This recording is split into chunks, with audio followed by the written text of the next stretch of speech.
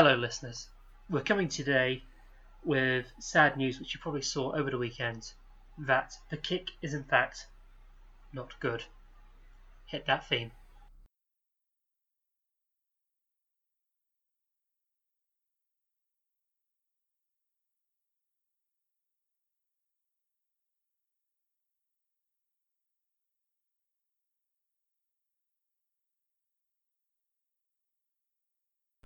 Hello, listeners. Yes, welcome. Colm with the intro, a rare Colm intro. After a few weeks of not being here, he's decided to turn up and come to work with an intro. We are down Tom currently at the moment. So he may join us later. We do not know. But Colm, how are you? How have you been? I am well, thank you very much. Went to the wedding reception today of my dear friend Rob Gibman, who you are familiar with. Yes, I'm familiar with Rob. Congratulations, Robert. Congratulations, Robert. I don't think he listens to the podcast. That rat bastard. Go fuck yourself, Rob. I hope you have a lovely wedding. But go fuck yourself. Yeah, we're currently, as you said, we're currently without Tom. That is because he is currently battling my mortal enemy. So it's good to have an ally in this fight. I think the fun part is you may have been the last one of us to see Tom, considering you spent Sunday watching the opening of the football season with him. And now he's disappeared under mysterious circumstances. Would you like to explain yourself?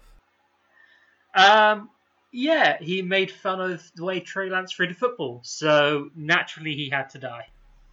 Watch out, Mike Martz, because Colm is coming for you. Right, with Tom not being here unexpectedly at the last minute, we have got to throw things around. So we're going to get started with just jump straight in to the games, week one. So probably all you want to hear about, all we want to talk about. Any news related to the teams involved in the games will be brought up after we run through the games and have some points. So yes, Colm, we're going to start with my New York Footballing Giants versus the Tennessee Titans. And I don't want to be overreactionary after a week one game, but fuck it, we're going to the Super Bowl, baby! Woo! What a week to be a Giants fan. It was ugly. It was the Philadelphia You guys had a mascot, good week. But boy, oh boy, was it exciting. Gritty is his name. Yes, thank you. That was indeed the joke. And welcome, Tom. I thought you just meant it was that ugly, because that mascot is also extremely ugly.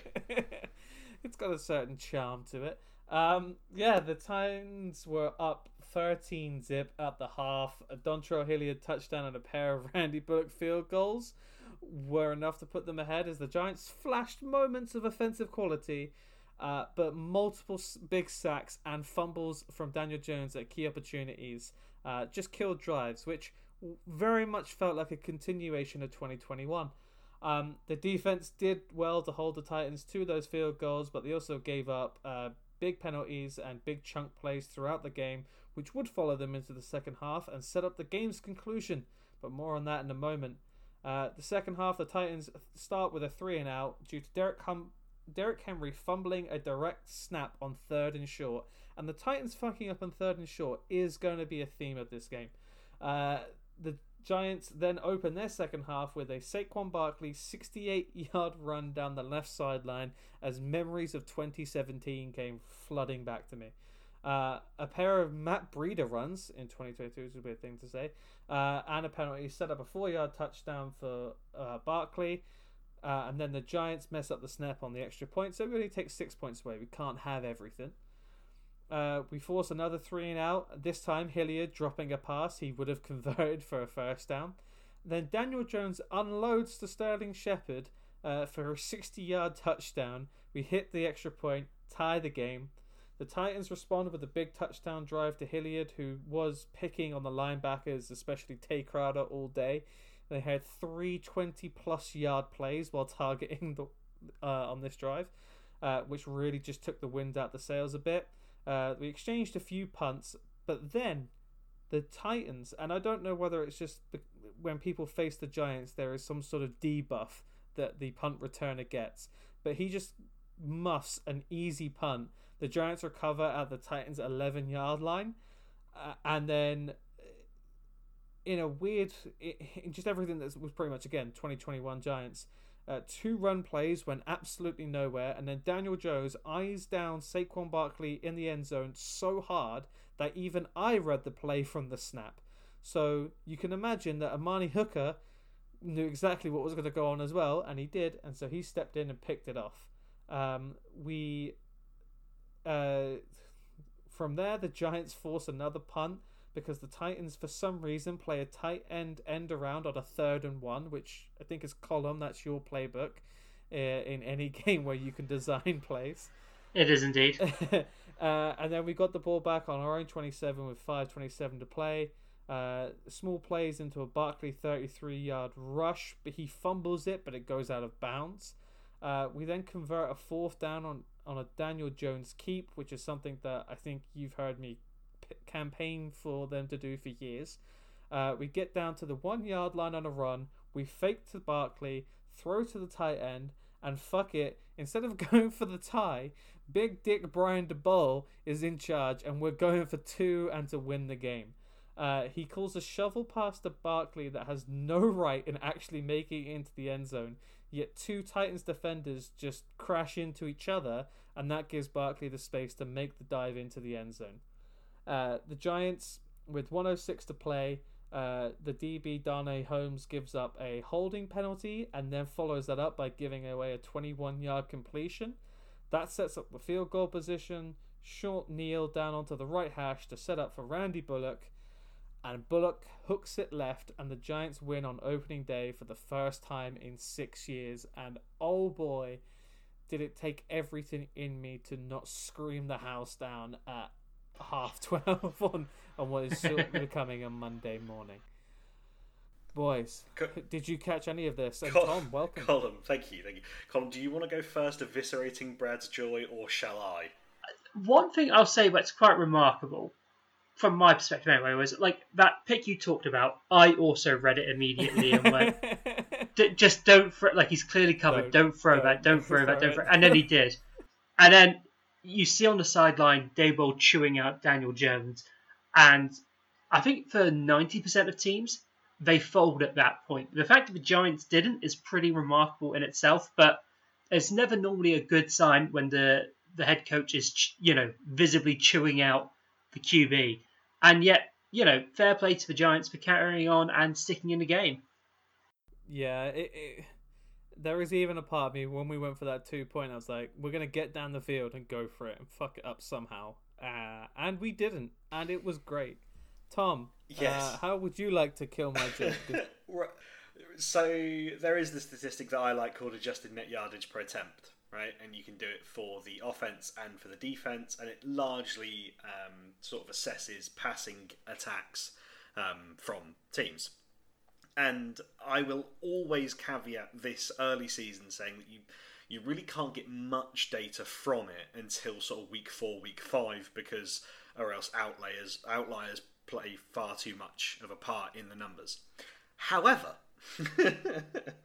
a larger defensive adjusted net yardage per attempt number is worse if you think that you're giving up more yards per attempt. And the Giants on opening week had the 4th highest number at 9. The only teams with worse were Vegas, Green Bay, and the Cardinals. 9 would rank bottom by a solid 1.4 compared, like if it was on last year's over a full season. The worst team last season was the Baltimore Ravens, who obviously were starting essentially high schoolers at defensive backs.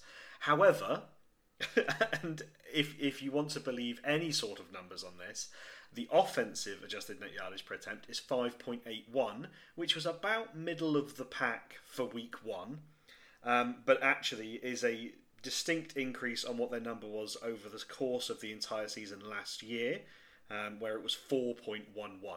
So the offense, if you're choosing to believe this number, is better.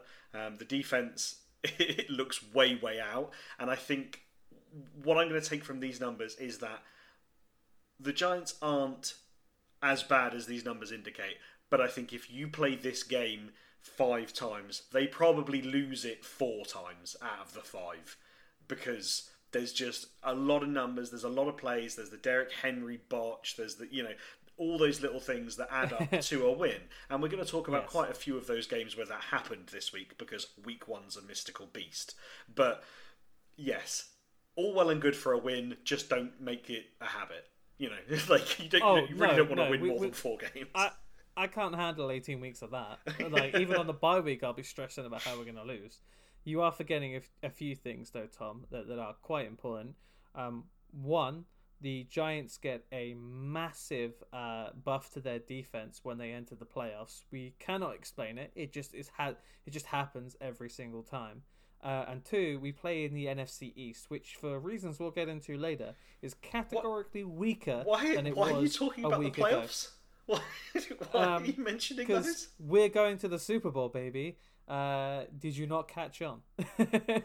Brad, can I ask you about the upcoming games for Giants? So the next 3 weeks, let's focus on the game where we've won, Colin. I want to talk about the one where we've won it. Well, so the next 3 weeks, you've got the Panthers, then the Cowboys, then the Bears.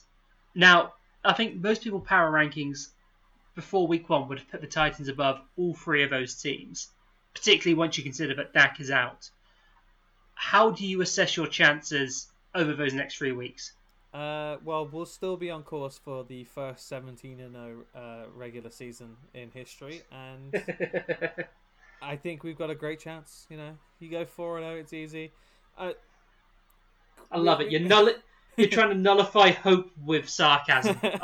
We'll at worst we'll come out of those these first 4 weeks 2-2. I think at this point, I think that we're gonna win at least one of those other games, but they are very winnable games, each of those. One thing that I will mention that's not Giants related is that Derrick Henry, Dontrell Hilliard, watch this progress over the course of the season, because this could easily be another Zeke Elliott, Tony Pollard situation. And Henry didn't look overly destructive against what is a favourable linebacker matchup. When local beat reporters are clamouring to get Blake Martinez back onto the squad, you know that there's favourable linebacker matchups. So yeah, just watch that space. Will Tom, now that you're here, we can go from one whirlwind homer game to another. Would you like to walk us through, as best you can, the Steelers-Bengals experience? Anything the New York Giants can do in terms of stroke-inducing, coma-wanting NFL football, the Steelers can do better. They managed to beat the Bengals in the jungle, apparently, 23-20 in overtime, with the last play of overtime. There really isn't a place to start with this. The Steelers' offense is anemic. Stop me if you've heard it before. There are injuries now possibly all over the place, but the defense came to play for pretty much 5 quarters. They gave up drives, they gave up plays, which is what's going to happen when you're against Jamar Chase and Joe Burrow. Their offensive line clearly hasn't gelled quite as much as they thought it would. Burrow was sacked 7 times. He threw 4 picks. T. Higgins left with a concussion and is in the protocol. Joe Mixon couldn't really get anything on the ground. He got 82 yards, but he did it off 27 carries. This was exactly how the Steelers had to win games last year, and it's exactly how they're going to have to win the games this year. They're going to have to do it without TJ Watt for an amount of time. He came off the field telling medical staff he had torn his pec. It looks like he has torn it, but not torn the ligament, so it's unlikely he needs surgery, and it could be like a 6-week recovery. I'm not certain. when TJ Watt comes off the field immediately doing that, I wouldn't be surprised if we've seen him for the last time this year, just because that's how bodies go, and this team isn't doing anything this year, so why risk the reigning defensive player of the year for a chance to get 2 or 3 more wins? Like, I'm just not sure I see it. The play calling in this game from Matt Canada was spotty at best. the 2 or 3 best plays were all like absolute designed shots, and then everything else didn't work. However, and the thing that you will often find with this team when it's healthy, Mitchell Trubisky didn't turn the ball over, and therefore the Steelers won. 17 of their 23 points came off of turnovers. And I haven't even got into the kicker debacle that happened throughout the entire game. The Bengals had a chance to win it with literally seconds left. A dodgy snap meant that it was blocked by Minkah Fitzpatrick. Then in overtime, the Steelers win the toss, get the ball, basically do nothing with it. Then Evan McPherson skews one from about 30 yards off to the left. And then the Steelers get the ball back again. And eventually, Chris Boswell, who missed a field goal earlier in overtime, gets to put it right as time expires for the win. Are there any questions about these two teams? Because I feel like I could have talked for 2 hours about this game and not even come close to the emotions I felt during it. I have one question.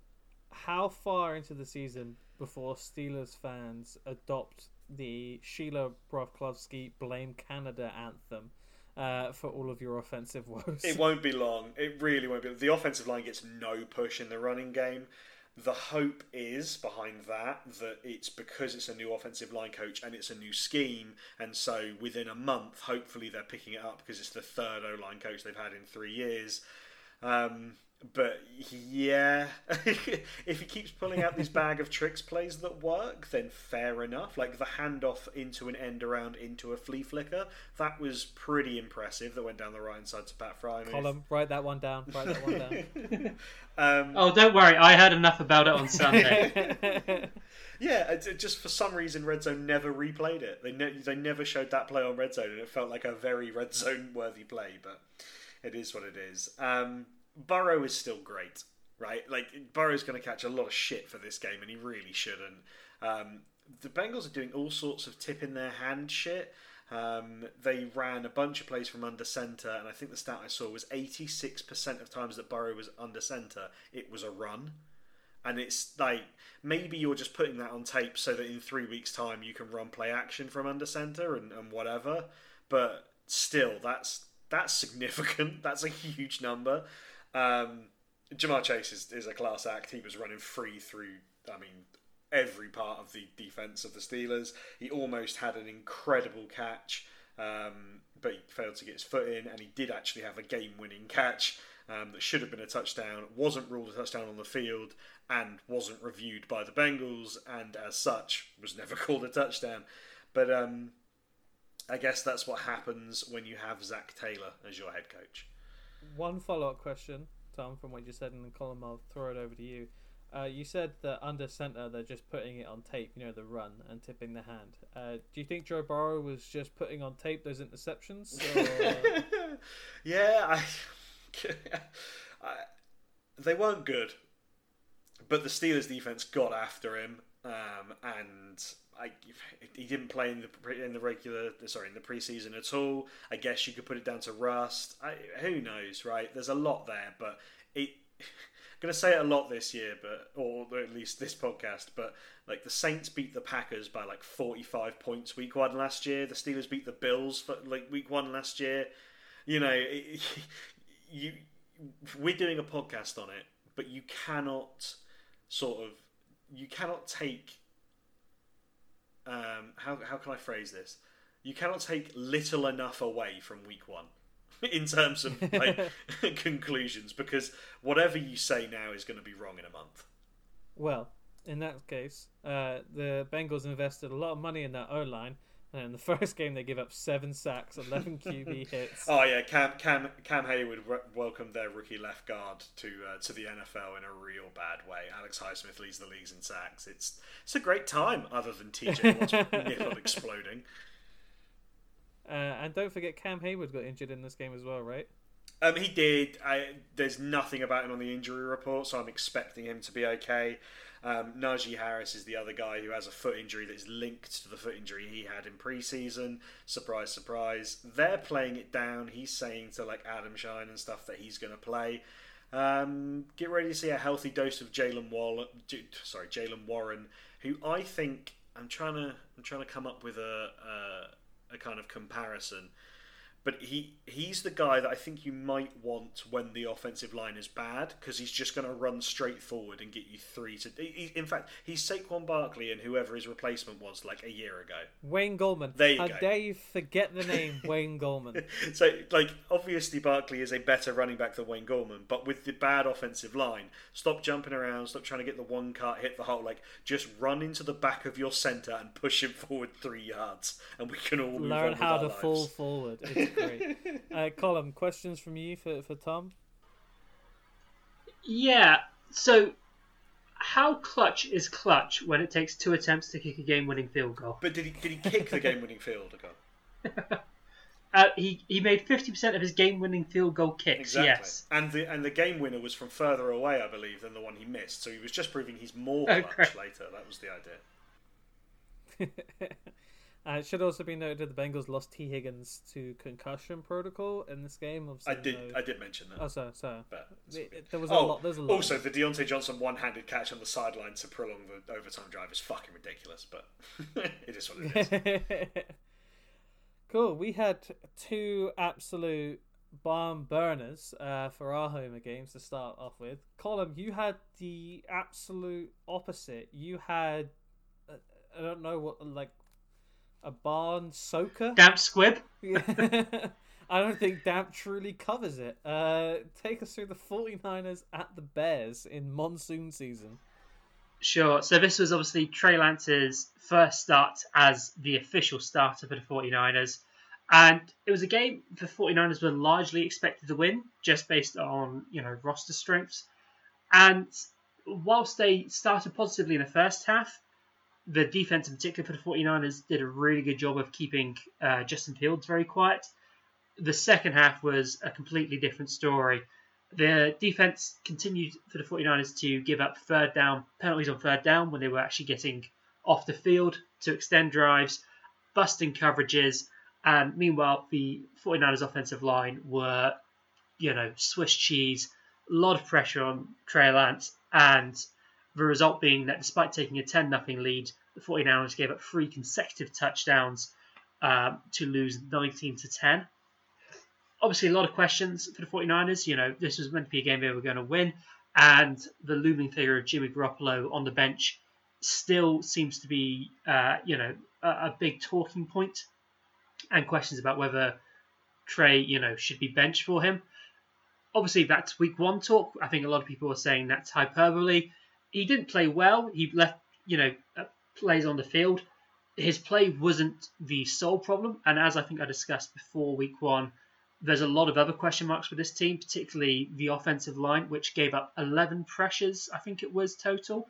Trey Lance was pressured on 35% of his dropbacks, despite the fact that the Bears blitzed 0 times, which tells you a lot about the quality of that offensive line.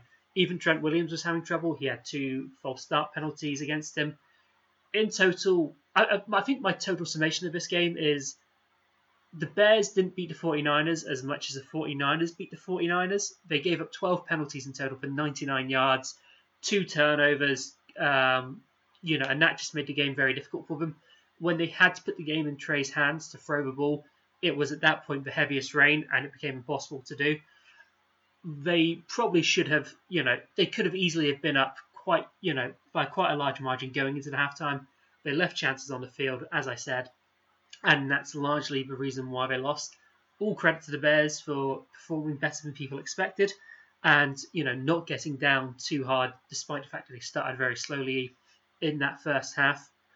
There's a great play, by Justin Fields where he's under pressure, rolls out to his left, and then looks across field to see Dante Pettis has been left wide open, throws 20 yards downfield and across the field as well. So whatever distance that play was, to find Dante Pettis and to get into the end zone. Great pressure by the defense as well to put Trey Lance under so much pressure, particularly without blitzing.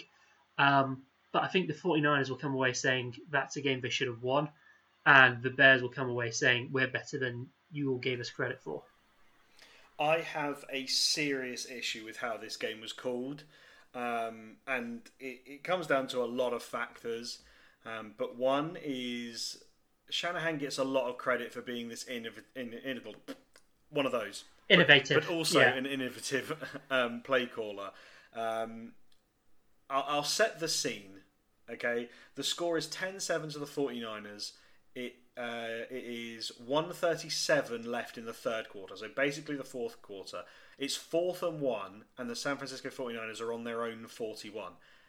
And they punt. You hated this moment. You hated that I do moment. not understand it. You went out, you got your rookie QB, who is by all means a better running threat right now than he is a passing threat.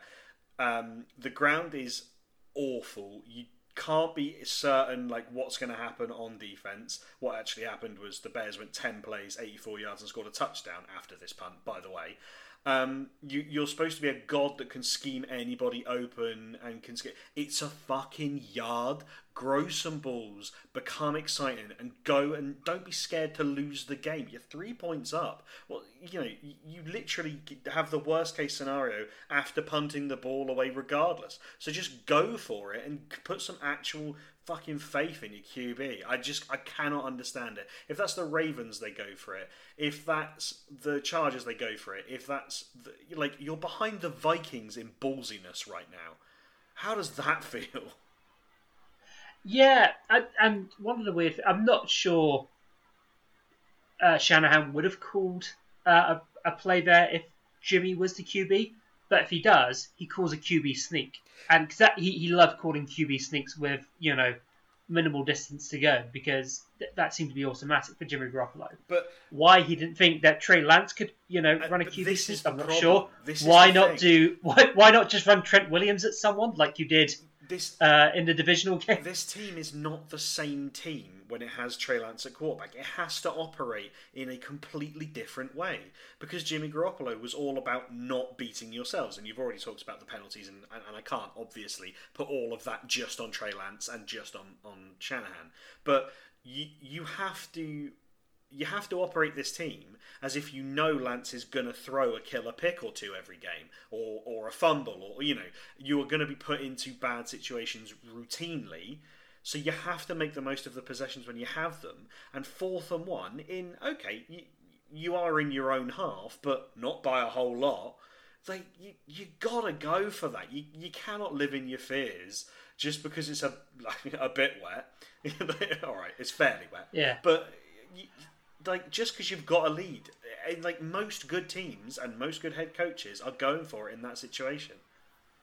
Yeah, I'm not going to disagree. Well, the only thing I'm going to disagree with there is there are head coaches that won't go for it, and we're going to talk about a couple of them a little later on, I think. I also said most good head coaches. I appreciate that. Tom, you mentioned them. We'll move on now to some of the big games, the 9 p.m. slate. Big teams and big results. You mentioned the Vikings, and they have some cojones with Kevin O'Connell. Do you want to walk us through that one? Yeah, so the Minnesota Vikings beat the Green Bay Packers 23-7, and this was really not close for any period of time. This probably should have been another 7-point kind of difference between the two. In terms of things to take away from it, the Packers were missing both starting tackles, and boy did that show.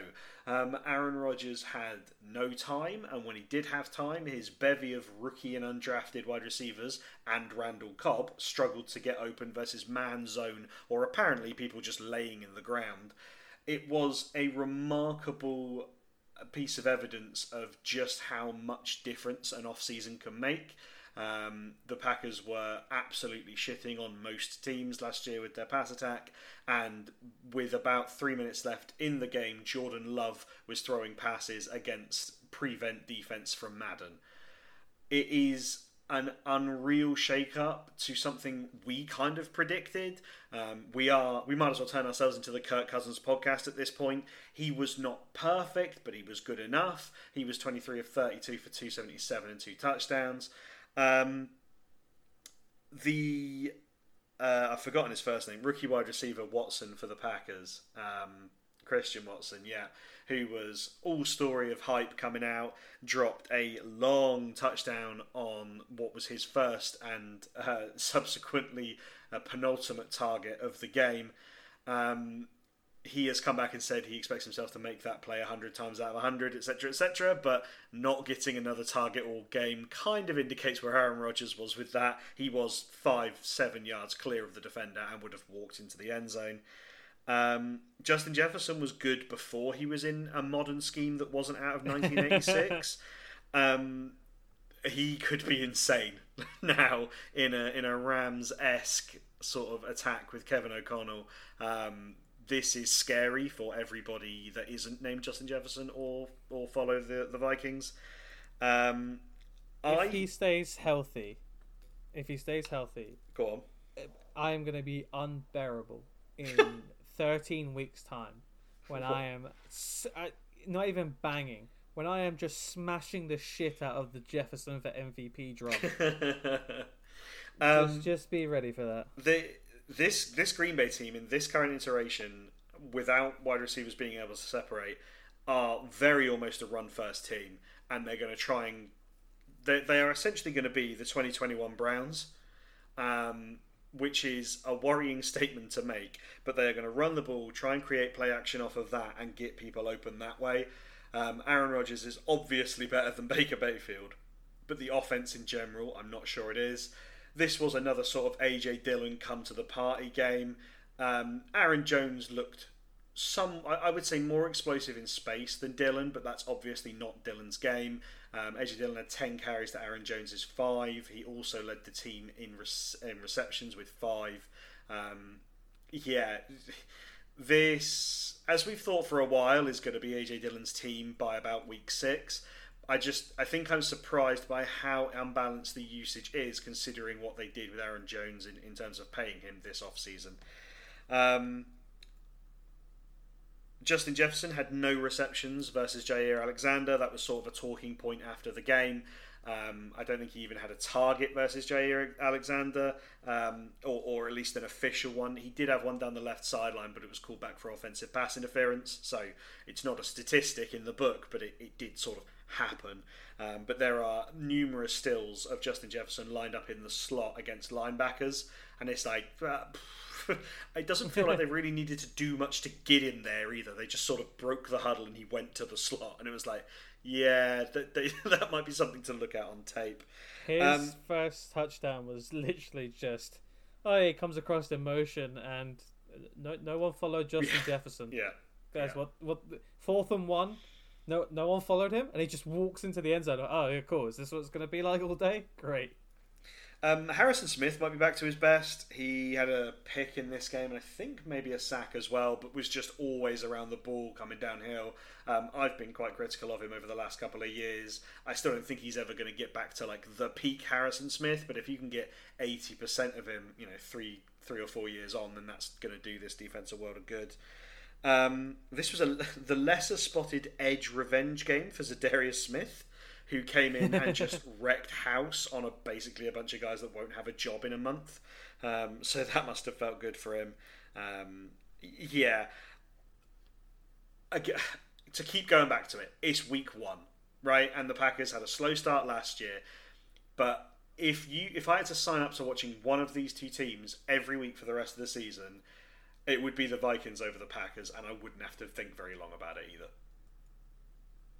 Yeah, the Vikings play the Eagles and the Lions next. Could be another... Justin Jefferson could be at 600 yards by week 3. It's very, very possible. Colin, any questions from your side or any takeaways from the game? No, I don't think I do with this one. I think you've covered most of my favourite points. Lovely stuff. In which case, we shall move on to the one of the other 9 o'clock games, which is the Chiefs versus the Cardinals. A beatdown, a walloping, a battering, a shellacking by any other name is a shellacking all the same. And oh boy, did the Chiefs shellac the Cardinals. This was done and dusted by the third quarter. The Chiefs killed the Cardinals with 1,000 cuts. Everyone comes into the game expecting this 40, 50-yard bomb, big play offense, and Mahomes just diagnoses the play and the read, takes 4 to 7 yards, keeps moving it, and then occasionally will throw a big play if he feels like it, which apparently isn't good enough for some football metrics. McCall Hardman, I will say, is about a step too slow for the kind of stuff that Tyreek used to do. There were like 2-3 passes where Mahomes just led him by like 2-3 yards, which we would have expected Tyreek to be on the end of. Mahomes 30 for 39, 360 yards, 5 touchdowns, and is resting with half of the fourth quarter to go. How anyone else having a better performance, how anyone had any other QB having a better performance than him this weekend is bollocks overall. On the reverse side of that, why the hell is every coach neutering their dynamic QB and trying to make them pocket passers? The Ravens did it with Jackson this weekend, and I'll get to that later on. But here, Kyler rushed it just 5 times while he was getting pressured all day, and the best that he looked like was when he was actually on the move and using his legs to extend plays and make him run, and they just dialed up none of that. Full credit for Justin Reed, the safety, for coming in and kicking in place of an injured Harrison Butker for extra points. But also full credit to Harrison Butker for coming back into the game to kick a 54-yard field goal on a 2-step walk-up. Like, the amount of power in that leg. And what I will say, and Tom, you kind of alluded to this a little bit earlier, the Chiefs are better at running a Kyle Shanahan system offense than Kyle Shanahan is. And Juju Smith-Schuster is probably on the worst deal in football because he should be getting a lot more money for what he's going to bring to this offense. I'm going to try and not say I told you so too much about Juju Smith-Schuster this season, but it's going to be really difficult. If he can stay healthy and he's just going to be that third down option for them, he's going to be such an underrated pickup overall. Did either of you catch his game? Any questions? Anything you want to know about, or takeaways? It was the one that was sort of cut to a lot on Red Zone, but they never really showed much other than the scores because it got out of hand real quickly. There was a question. It looked like Marquise Brown was used a lot more kind of intermediate sort of 15 to 20 yards than he was just run really deep and hope for the best. Did my eyes lie to me, or was that the case? No, he seemed to be doing a lot of that, and the rest of the way was picked up by guys. Greg Dortch was actually the leading receiver for the Cardinals, but it did seem like they were trying to do a lot more, with the mid to deep stuff with Marquise Brown. He did have follow up on that. Do you reckon that'll switch when Hopkins comes back? Because Hopkins, yes, though he can run deep, he's not going to be the typical. So you think he's just filling in literally the X receiver until Yeah, he's filling in, and then Brown will switch to what was the Christian Kirk role for sure. Yeah. Colm, anything to add? If not, well, you kind of alluded to what I wanted to say, which was this is my shellacking of the week. Tom, hit the noise. Hit the nudes. What? Hit the nudes.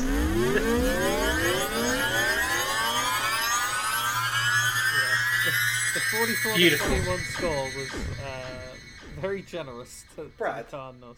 Brad, I'm just looking at the box score here. It says Chad Henne has a fumble. When did that happen? I assume on a fucked up handoff at some point when late in the fourth. Right, because he didn't attempt to pass, which is what threw me. So I didn't know he was in the game. Yeah, there was a moment where Mahomes was on like handoff duty for a bit, and then they just said, "We should put Henne in there just to be sure." Right. And Okay. I assume something happened while they were passing it off to the fourth choice running back or whatever. Yeah, sure. Just when you see Chad Henne in the box score for a fumble, and yet he's not recorded as like doing anything else, I was wondering if there was some epic trick play. No, Colm, take us through the AFC West clash that was the Raiders at the Chargers. Yeah, this one was a 24-19 win for the Chargers. The Chargers got out to a relatively comfortable lead, and then I won't say went on to cruise control, but I don't think necessarily entered their highest gear to try and kick on. Their defense did a tremendous job, constantly putting Derek Carr under pressure. I believe they sacked him 6 times in the game, picked him off 3 times, and generally made their day a misery. I'm sorry, I think they may have sacked Carr 5 times and Devontae Adams once. Khalil Mack is back to looking like the Khalil Mack we thought was a steal when he was traded for 2 first-rounders from the Raiders. He had 3 sacks on the game and just looked revitalized there. Justin Herbert had a fantastic game. He finished with a passer rating of 129, threw for 3 touchdowns, and this is despite the fact that Keenan Allen went out of the game quite early, and he also had some sort of passionate dislike for Mike Williams this game. On your Herbert note, Brad, when you say Mahomes must have played the best of any QB, he may well have done, but Justin Herbert made routinely the best throws this week. Some of his passes this week are out of this world. Yeah, but you know what's great QB play? Go on. Not having to make big difficult passes all the time because you can understand the game of football. And no, sure, I understand. I'm just making. I'm not saying you're wrong. I'm just saying on a different metric. Like if you want to pose the question a different way. Yeah. Go on. Who filled up the highlight reel? Herbert. Who played the best game? Mahomes. Colin. Yeah. Just to carry on my point, Herbert completed passes to 9 separate players, including touchdowns to Gerald Everett, DeAndre Carter, a 7th round rookie, I believe. Oh no, sorry, DeAndre Carter wasn't the rookie, but 7th round rookie Xander Horvath, the fullback, also caught a touchdown pass, which goes to establish a point I've long believed, which is that Justin Herbert does not care about your fantasy team and will not throw to your favourite targets. Despite the fact that they are the obvious ones for him to throw to. All in all, the scoreline I think looks closer than the game was. The Chargers seem like the team that we expect them to be, contenders for the West. The Raiders seemed like a team which perhaps we gave slightly too much credit for. Because they were perhaps one of the sneaky picks to try and win the West. It's probably a bit harsh just after a 1-week game against a very good defense, but still worth noting, I think. Do you guys have any questions for me at all? Derek Carr threw 3 picks. How much of that is on Derek Carr, and how much of that is on the fact that their offensive line is really not very good? I'm going to say it's 50-50. Okay, thanks. Yeah, and you're the hot take ombudsman of this podcast here. Yeah. Yes, he was under pressure for some of them, but also Derek Carr's at fault for throwing picks. He tried to there was some very good takeaways by the defense. I'm trying to think who picked off who caught the pick, which was thrown at Adams. Name escapes me now, but someone did a really good job jumping that route. So credit mostly, I suppose, goes to defense, but yeah, pressure and some poor plays also contributed to them. The guys with interceptions were Drew Tranquil, Bryce Callahan, and Asante Samuel, if any of those names. Samuel. Okay, there you go. Thank you. Forgetting the name of Asante Samuel Jr. out of those 3 is feels like pretty difficult. It's a big pick. Bryce Callahan sounds like the character from Draft Day. That's Bo Callahan, yes, you are right. There you go. Drew Tranquil, that's a top quality name. Colin, I want to know, based on this, how are the Chargers going to fuck it up this season? What they're going to do is they're going to feed Sony Michel rather than feeding Austin Eckler, and that's going to really stifle their run game. Looking at the box score, that's an average difference of 0.9 yards from a hefty 1.7 to a 2.6. I believe the actual answer you're looking for is Joshua Kelly, who averaged 5.3. Now, it was across 4 carries, but it's still more than the other 2. Yeah, no, but is there... I saw that Herbert was under a lot of pressure, or at least the Raiders generated a lot of pressure. Do you think the O-line looked as crisp as it could have? Certainly, yeah, they certainly could have played better, but Justin Herbert's the kind of quarterback that can play under pressure and perform at a high level. So I'm trying to think I think that I'm trying to think of the best way to phrase it. I think the Raiders, defense presented a league average amount of pressure. So yes, that offensive line needs to play better, but to be honest, when you've got Justin Herbert there, you can kind of hide some of that. Cool. We are 6 games down, 9 to go. So, we're already at the magic 45. Yeah, so let's get a mosey on. With a set of games I call "You Have No Right to Be This Interesting." It starts off with the Saints and the Falcons. Just take what I said last week. The Falcons, they're going to run the most unconventional offense we've seen in a while. It'll be great for 5 wins. And the Saints, a team that will surprise you, but you really shouldn't be surprised by. These two teams are exactly who I thought they were, and it made for a kind of great game to watch, but not really. The Falcons were running at will.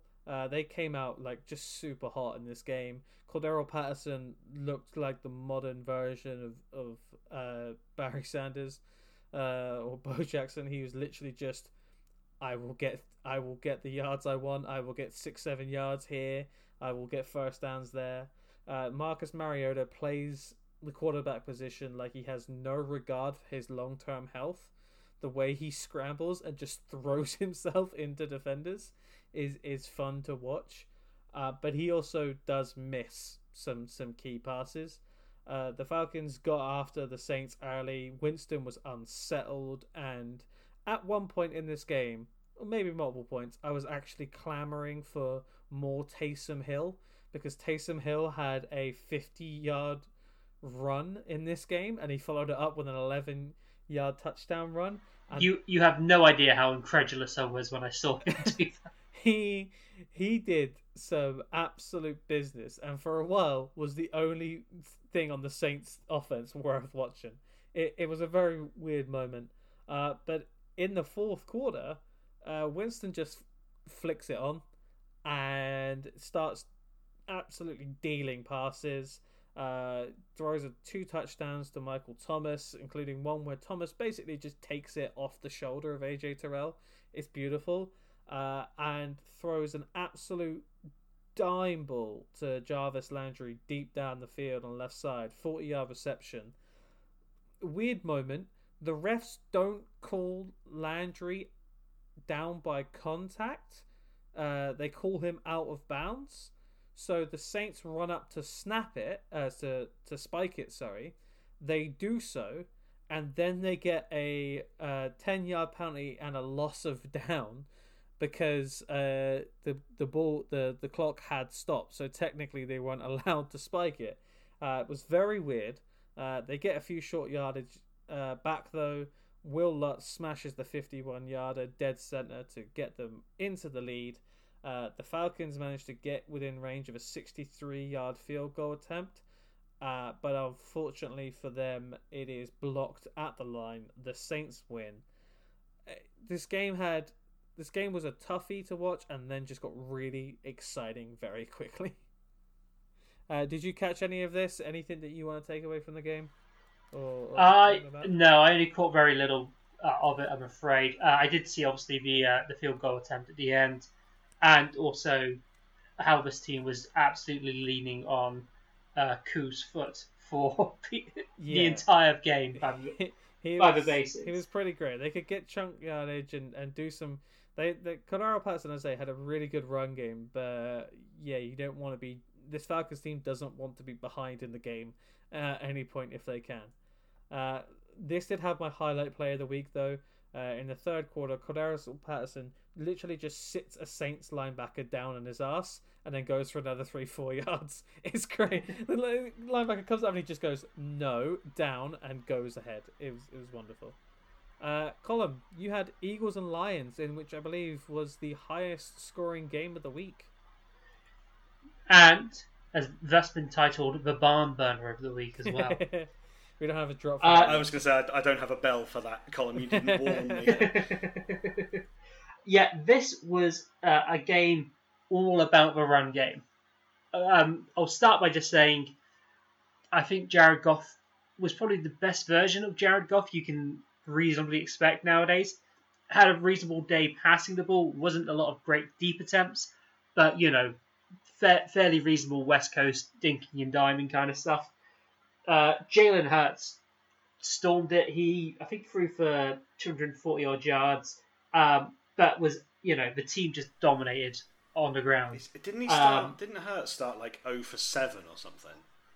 He did, yes. Was that like just good defense? Was that like throwing the ball away? Was that like screens that just went into the dirt? Like talk to me about that starting 0 for 7, because that's difficult.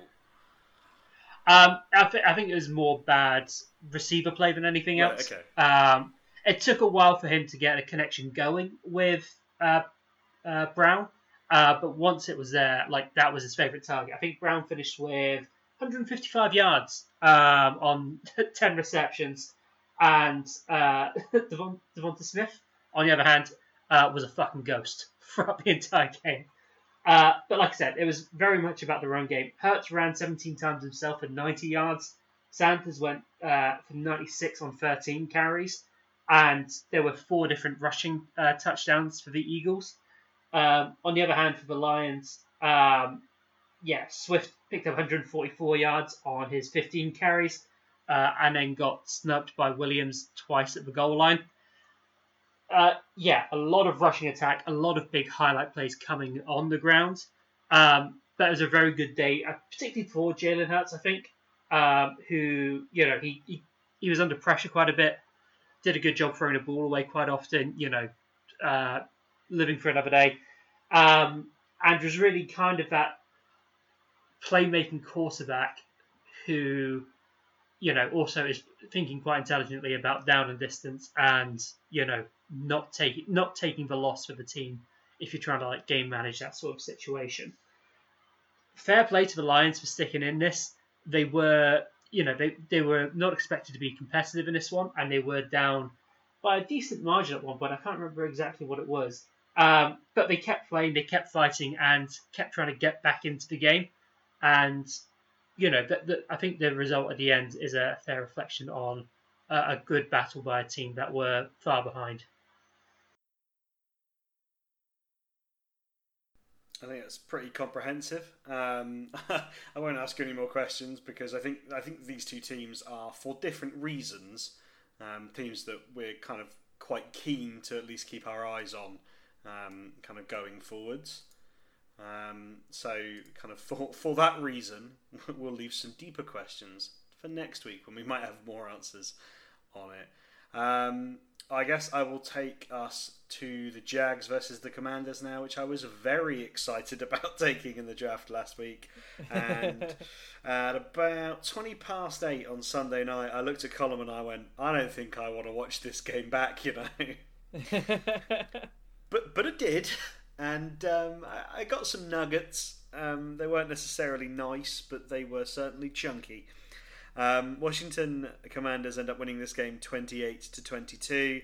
The Jacksonville Jaguars probably could have won this about 40-0, and the Commanders probably could have won this about 40-0. Such are these two teams. Looking down my list, Lawrence times ETN equals downwards arrow is what I have. A lot of times they tried to do similar sort of plays to what they would have run at Clemson, and it just didn't really come off. ETN was charged with 1 drop, and to me it looked like he had at least 3. He's a fine runner. There were a couple of plays where he shook out of tackles and got sort of 10 to 15 yard gains, but he looks like a bits parts player in the NFL, which is totally fine, but not great if you've spent a first round pick on him. Wentz is as Wentz does. He was fine here for about the entire first half and then started throwing interceptions and being the Carson Wentz you knew. The throw, however, to Jahan Dotson for Dotson's second touchdown was a thing of beauty, which I'm sure, Brad, you've probably watched about 19 times, and none of those reasons were for Carson Wentz. Just before, while we were waiting for you to record, I was watching the highlights of that, and I made several questionable noises that Colin heard when I watched both of those touchdowns. Washington's formations have got funky, which is not something I would have generally considered with Ron Rivera. They've started pulling 4-man bunch formations, but tight. So they are like just off the line of scrimmage, and in that 4, you've got like Curtis Samuel, Terry McLaurin, Antonio Gibson, and J.D. McKissick, and then you can throw in like Dotson or whatever. But it means when the formations come out, it's a 2 running back formation, which is, generally you might play like split backs, or you might have J.D. McKissick in the slot, but you don't expect all 4 of the skill positions players to line up tight on the left-hand side of the QB, and that meant that they were just always getting like free releases on Antonio Gibson, and it was just some creative stuff that I don't think we've really seen that much in the NFL. I've got Dotson played well and he flashed, but his stats do flatter him. He got 2 touchdowns off 3 receptions and 5 targets. Like that's quite a lot of kind of not necessarily wasted air, but I don't know if he's going to have many more stat lines like that even in his career. But it is what it is. Like you take him and you run because you've obviously hit on a decent little player there, Brad. Antonio Gibson's doghouse is like. Do you remember like Polly Pockets?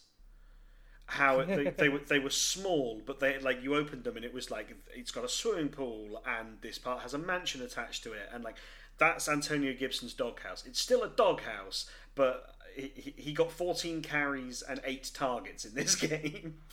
Wow. You're always one with the pop culture references there, aren't you, Tom? You know it. I had to rack my brains for a suitable analogy there as well. Yeah, this is still the same Trevor Lawrence warts. Throws the fastball when he should throw the change up. Doesn't sense pressure. Sticks in the pocket too long and then bails too early some other times. And then will throw miraculous passes every sort of 5 or 6 plays that you're like, how the fuck did you do that? I'm not calling him a bust. That would be way too early. But right now, he is way closer to Mac Jones than he is even on the same planet as Joe Burrow or Justin Herbert. And I think we need to take that for what it is, see how he is at the end of the season. But this offensive line did not look good again. Cam Robinson gave up a team-leading 5 pressures. That is kind of as to be expected, but it's what it's what we said in leading up to the draft. Is Trayvon Walker's like cool and all, and flashy, and he had a pick in this game, but you have to protect Trevor Lawrence unless you don't see him as the future. But I mean, I'm sure they still do. Yeah, I've got Jacksonville's passing game is as good as you expect when the people that Trevor Lawrence is throwing to are Christian Kirk, Zay Jones, Marvin Jones, and Evan Ingram. It is like a C- at every single level. They'll make a play every now and again, but how are they winning this game? And the answer is 3rd-year undrafted running back James Robinson. Ring the motherfucking bell, because he came out in a huge way in this game after tearing his Achilles last year. 11 carries, 66 yards, a touchdown. Also had 2 targets on the day. He looked fresh. He looked explosive. He looked like twice the running back that Travis Etienne is. And the offense really is going to run through probably what he can create over the next couple of weeks, because, as I say, that passing attack is leaving a lot to be desired. I think that's kind of everything. These 2 teams, I was desperate for one of them to be interesting. I'm not completely shutting the door on the Jags, but I'm done watching the Commanders, and it's September the 13th. Wonderful stuff. Right. We've got a few more games to get through. Speed through these if we can. And as I say that, I realise the next game up is the Browns versus the Panthers, which Tom had to watch. It's okay. I can do this. Cleveland won this game 26-24 thanks to an official adjudicated and helping hand on a field goal that probably should have not stood, because the eternal warrior that is Jacoby Brissett, who is tricking everyone into the fact that he still has an NFL job, fake spiked and then spiked the ball, which you're not allowed to do. This caused huge amounts of uproar because we all wanted to see Baker Mayfield crush the Browns. The only thing that Baker Mayfield really did here was crush his chances of being the starting quarterback next season. He was fine at times and abysmal at others. Carolina's Christian McCaffrey usage, for those of you that have him in fantasy, is like when you load up Madden and just play with the preset offense. It has that one halfback screen and the rest is just runs up the middle and hope for the best. I've got here, lol, Chubb good, because he just ran through everyone at certain stages of this game. The entire offense for Carolina was appalling earlier. Myles Garrett had 2 sacks back-to-back. He was ruthless versus Iggy Ekwonu, the rookie tackle for the Panthers. The Carolina production on offense is basically based pure off of coverage busts, and Baker just hanging enough in there to hit Robbie Anderson over the top. I wanted to dig into the average depth of target numbers for Jacoby Brissett. His total number per PFF was 7.7. I got a very rough 8.06, but I counted some plays that I assume they didn't. Jacoby Brissett had a 34-yard attempt that ended up getting called for defensive pass interference, so I don't know if that's counted in the stats, but that was the outlier, as no other attempt was further than 15 yards. If you remove that total toss, chuck and duck and hope, his number drops to 6.9 yards average depth of target, which is 25th in the league for 1 week and 21st among QBs that drop back 32.5 more times. Basically, this offense is fucking abysmal, and Jacoby Brissett needs to not have this job by next week. Yes, but who would you bring in, Tom? Who needs to bring in? They've got Josh Dobbs in the building. Okay, so ignore everything you just heard, listeners. That is just purely Josh Dobbs propaganda from Tom, as per usual. Colin, the Broncos versus the Seahawks, Monday Night Football. Yeah, I'm not sure how brief you can be on this one, but we'll give it a go. Geno Smith was now obviously the leading quarterback for the Seattle Seahawks and started really well. Made some really nice off-schedule plays, threw 2 touchdowns, I think it was on his first 3 drives, and the Seahawks came out to a decent lead. They were at halftime.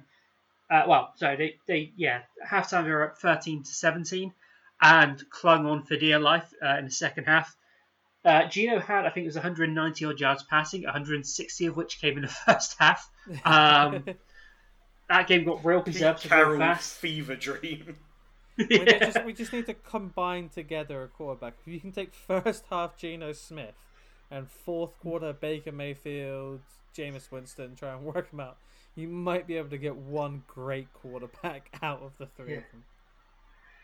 Quite remarkably, the Broncos, in their attempt to get back into it, twice fumbled on the 1 yard line. First by Melvin Gordon, which for Williams owners is great because that meant he was going to start getting some goal line work until the next drive when Williams fumbled on the 1 yard line, and suddenly he was. Gordon's setting a poor example for Javonte. That's all that is, all right? Javonte did nothing wrong. He was just following the lead. But there was a chance for them to get back into this game. Despite the 2 fumbles down there, with a minute left, they were on the 4th and 5 in Seattle's territory, and first-time head coach Nathaniel Hackett's decision was to, despite having 3 timeouts, run the clock all the way down, take a timeout, and try a 64-yard field goal. I think advanced metrics gave the Broncos about a 14% chance of hitting that. I think historically, about 2 out of, I think it was something like 40-odd attempts have been successful from that range.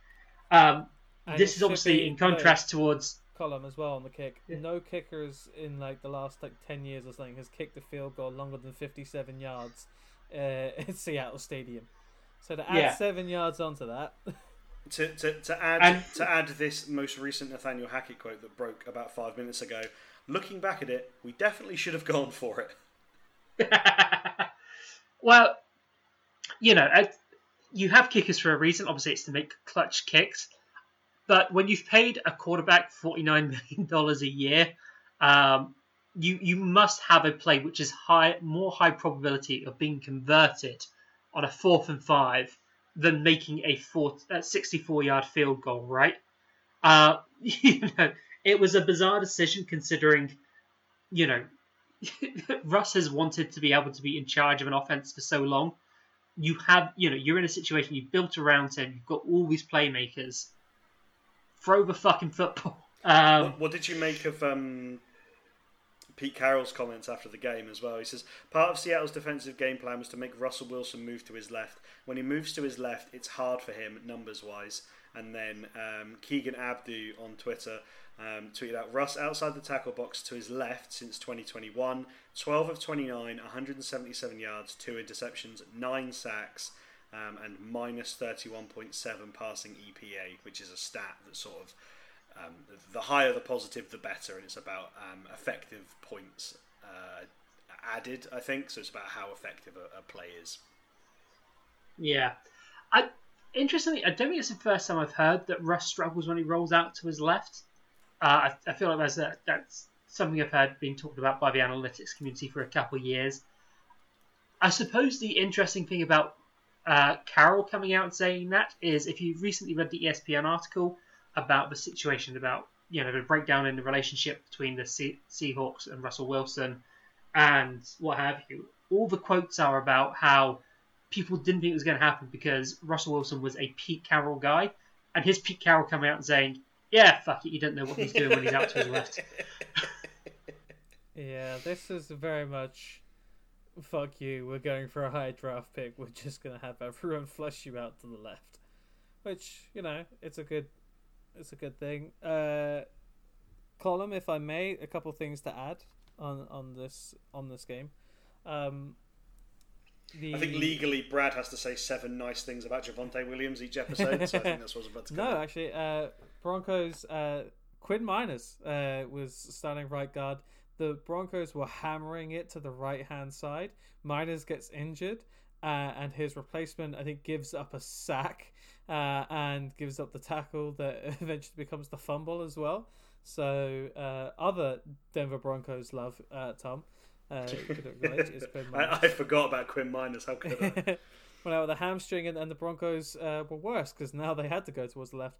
And I watched about. I got to the maybe the start of the second half, and I think it was something like up until like 7, 8 minutes, maybe 9 minutes into the second quarter, Russell Wilson hadn't thrown a pass to a wide receiver. I don't know whether that's a synergy issue or what, but like he just had no interest. Like he was just finding Andrew Beck, Albert O, the other one, Eric Thompson. I think Mike Boone, the third choice running back, had a target before one of Sutton, Judy, or KJ Hamler. It was very, very bizarre for a guy who effectively he's made a great career out of throwing to 2 wide receivers in Seattle. So yeah, interesting to see if that changes as well as the season progresses. With that done, unless you have anything more to add, Tom, Colm. Nope. No, we've still got like 3 games to cover yet, mate. Yeah, don't worry. I've got one of these in clear quickly, which is the Colts and Texans. The title I had for this part was I hate these teams. They literally cannot get out of their own way, neither of them. At one point, the Texans were ahead 20-3, and this was turned back into a 20-20 tie, and the Texans settled for that tie every step of the way. 2 big O.J. Howard touchdowns, which bizarre to see in 2022, and Kaimi Fairbairn field goals gave them that lead, but they never pressed the Colts after getting that lead. Like they were playing to defend that 20-3 lead rather than playing to finish off the game, because Matt Ryan did not look great, and the Colts overall did not look great. It was very much cool. Jonathan Taylor and Michael Pittman look just as good as they did last year, but everything else is up for debate. Matt Ryan, to go back to him, he had a wobbly start, doesn't describe it. He had 4 fumbles, including multiple snap fumbles, and he had 11 passes deflected on 50 attempts. If you're week 1 Colts, trying to make a playoff run, you do not want to have your quarterback throw 50 times against the Texans. Yeah, the Texans went for big clock chewing plays. The Colts, in overtime, did manage to get a drive to get it down into field goal range, which Rodrigo Blankenship missed. This after he had kicked 2 kickoffs out of bounds. So big penalties there. So he's missed. I think it was a 43-yarder wide left. He's now been cut after this game. The Texans got the ball back, but they settled for the tie. And I hate both of these teams. They are currently tied for the lead in the AFC South. It's just the worst part about all of this. Colin, let's take us to the last 3 games, titled nicely The Dregs. Tampa Bay versus the Cowboys. Sure. So, obviously, Brady returned, despite the fact he retired during the offseason. I don't know if anyone picked up on that news story. There's also another news story about Tom Brady where he missed part of training camp, kind of went under the radar. His game on Sunday night, if I could describe in a sound, was, certainly not terrible, but I think the most effective part of that Tampa offense was the rushing attack. Fournette is a beast. Always has been, always will be a beast. I will never hear a bad word said about him, Tom. Mike Evans, effective, as was Julio Jones. Godwin came up injured partway through the game. Turns out it's not super serious, but everyone's obviously slightly concerned with him due to the fact that he is coming off an ACL tear the previous year as well. But the big story, I think, is just how putrid the Cowboys looked on offense. Managed only 3 points. And, Dak Prescott is now going to be out for an extended period of time due to a fracture near his thumb.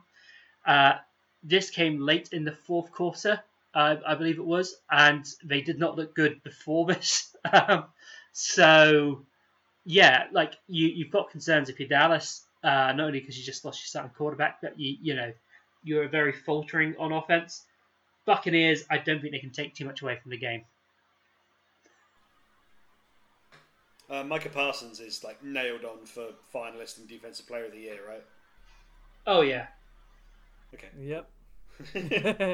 with what injured and not wanting to give it to Donald again, probably yes. Shall I go New England versus Miami? Yep.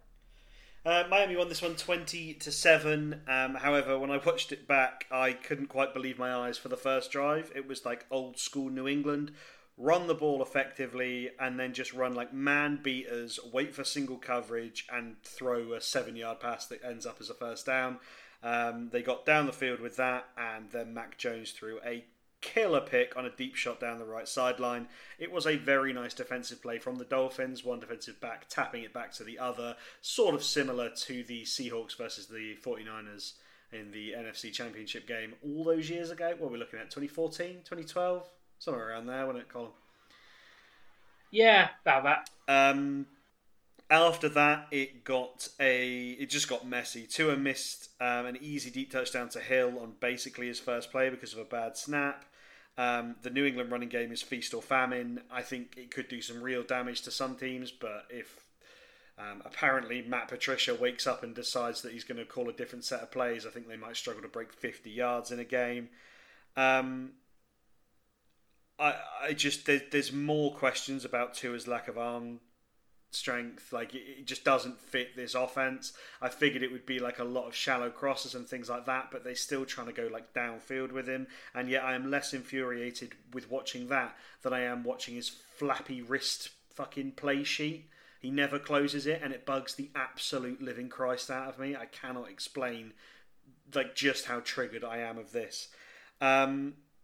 The blitz timing for the Ingram scoop and score off the sack fumble of Mac Jones was a thing of beauty. The tight end, who I think is probably supposed to stay in if they see a rush coming off that side, it's too late for him to notice it. And Mac Jones, he literally moves up to the line of scrimmage as Mac Jones takes his eyes off of surveying the defense and down to the center to snap, to call for the ball. It was just absolute perfection. Meant that there was no chance of that play being successful, and it ended up in a pick six. New England pass catchers may not be the problem, but they're not the solution to this passing attack either. You'll be shocked to hear that when it contains guys like Nelson Aguilar.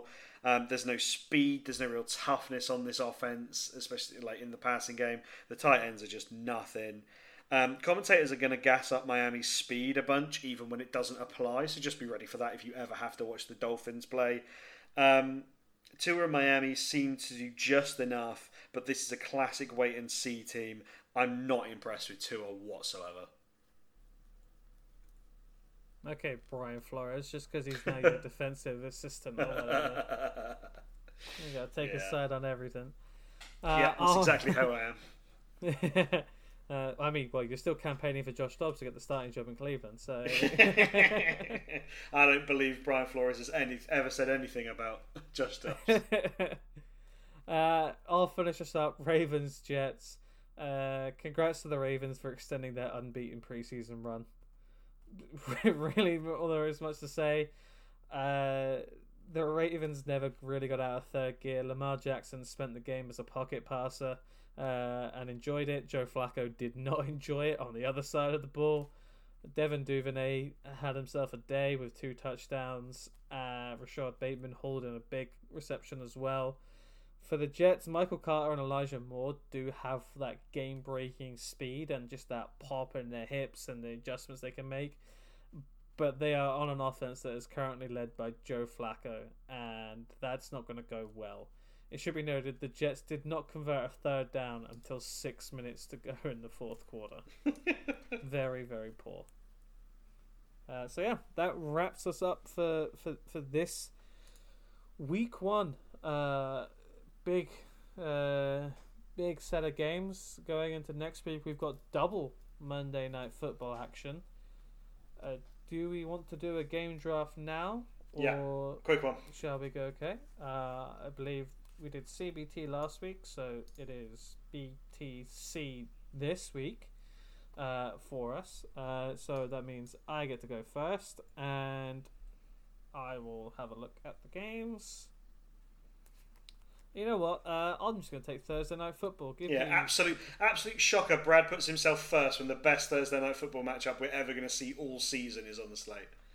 I am not shocked at all by his heel turn. This is how it worked out last week. I'm sure. Just randomly. It all fell my way.